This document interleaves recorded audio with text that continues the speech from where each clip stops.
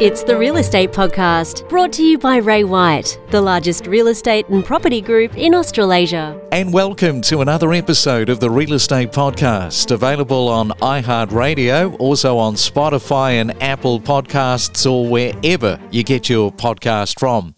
Welcome to another weekend. Yes, a long Easter weekend break. If you're driving on the roads anywhere across Australia, go safely.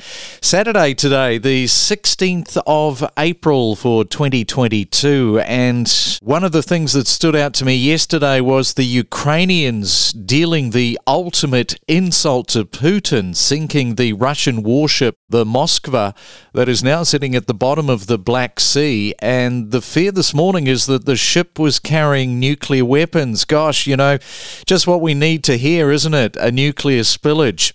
So there is such a thing as karma, because this was the same ship that when the Ukrainian soldiers were asked to surrender when the war started, it fired missiles, killing all of the men. Imagine if you were Ukrainian yesterday, how much of a boost that ship going down would have meant to you. But of course, on the downside, it's likely that several nuclear missiles were on board and could lead to a nuclear accident. Man, oh man, this war is far from over, and the escalation of where it might go next is really anybody's guess.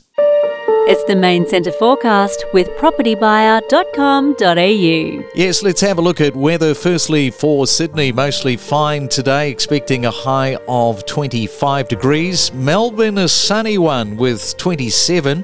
Brisbane, partly cloudy with 25. And in Perth, expecting a fine day with 24 degrees.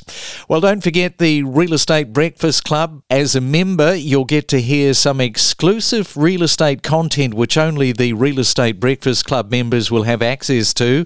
And there's going to be some great stuff to win, including some relaxing luxury weekends away. You'll want to be in for this.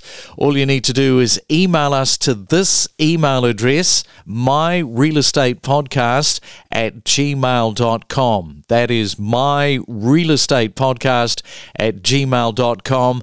And don't forget to put in the header, the Real Estate Breakfast Club. Wake up every morning to the Real Estate Podcast. So I think probably what comes to mind once you've signed your paperwork and your contract and agreement is the next step in everyone's mind is to, okay, let's go and get our photos done. But behind the scenes, what really happens is we start to think about, okay, who is the target buyer for this particular property? And we start to really have a look at what kind of demographics are we going to be targeting. We're looking at our database, we're looking at our social media, we're looking at what products we think are going to best suit before we even go out with our creatives to take photography and videography. There's a difference between standard photography and videography and really making sure that you're using creatives that are going to be showcasing your home in the absolute best light. We're not only selling the property, but we're also selling the lifestyle. The imagery is going to be so compelling for somebody to want to jump on a plane and come and see it in person. And that is part of the interview coming up next week with San Bramich, who was awarded the Marketing and Communications Award in the Real Estate Awards last week, where she was crowned the Marketer of the Year. So we'll find out a little bit more about that next week. And we also spoke with Tom Harrison from Launceston in Tasmania about some of those interstate sales coming into Tasmania and how they were faring. Look, bizarrely as it sounds, there's actually less property is owned right now by interstate people than what there was 2 years ago in Tasmania. But I'll just frame that a bit better. So there's been a big sell-off of investment properties to owner-occupiers, and traditionally a lot of the interstate market did own a lot of those investment properties. So at the moment, Tasmania's got the highest amount it's ever had, which is owned by Tasmanians, but I'd also suggest that we've had the most people coming from interstate. It's now got that bit of sophistication, so there's just a bit more energy around the place. So it's certainly a different place from the place that I returned to 10 years ago. Across every state, city and town of Australia, the Real Estate Podcast. Well, we talked a few days ago about the increase in new property listings coming onto the market, And realestate.com.au is reporting that in most parts of the country, the increase has lifted the stocks of properties for sale nationally by 7.5% month on month, which is a reasonably decent jump. The increase in available stock has been particularly significant in Melbourne and Sydney and is helping to ease competition among buyers.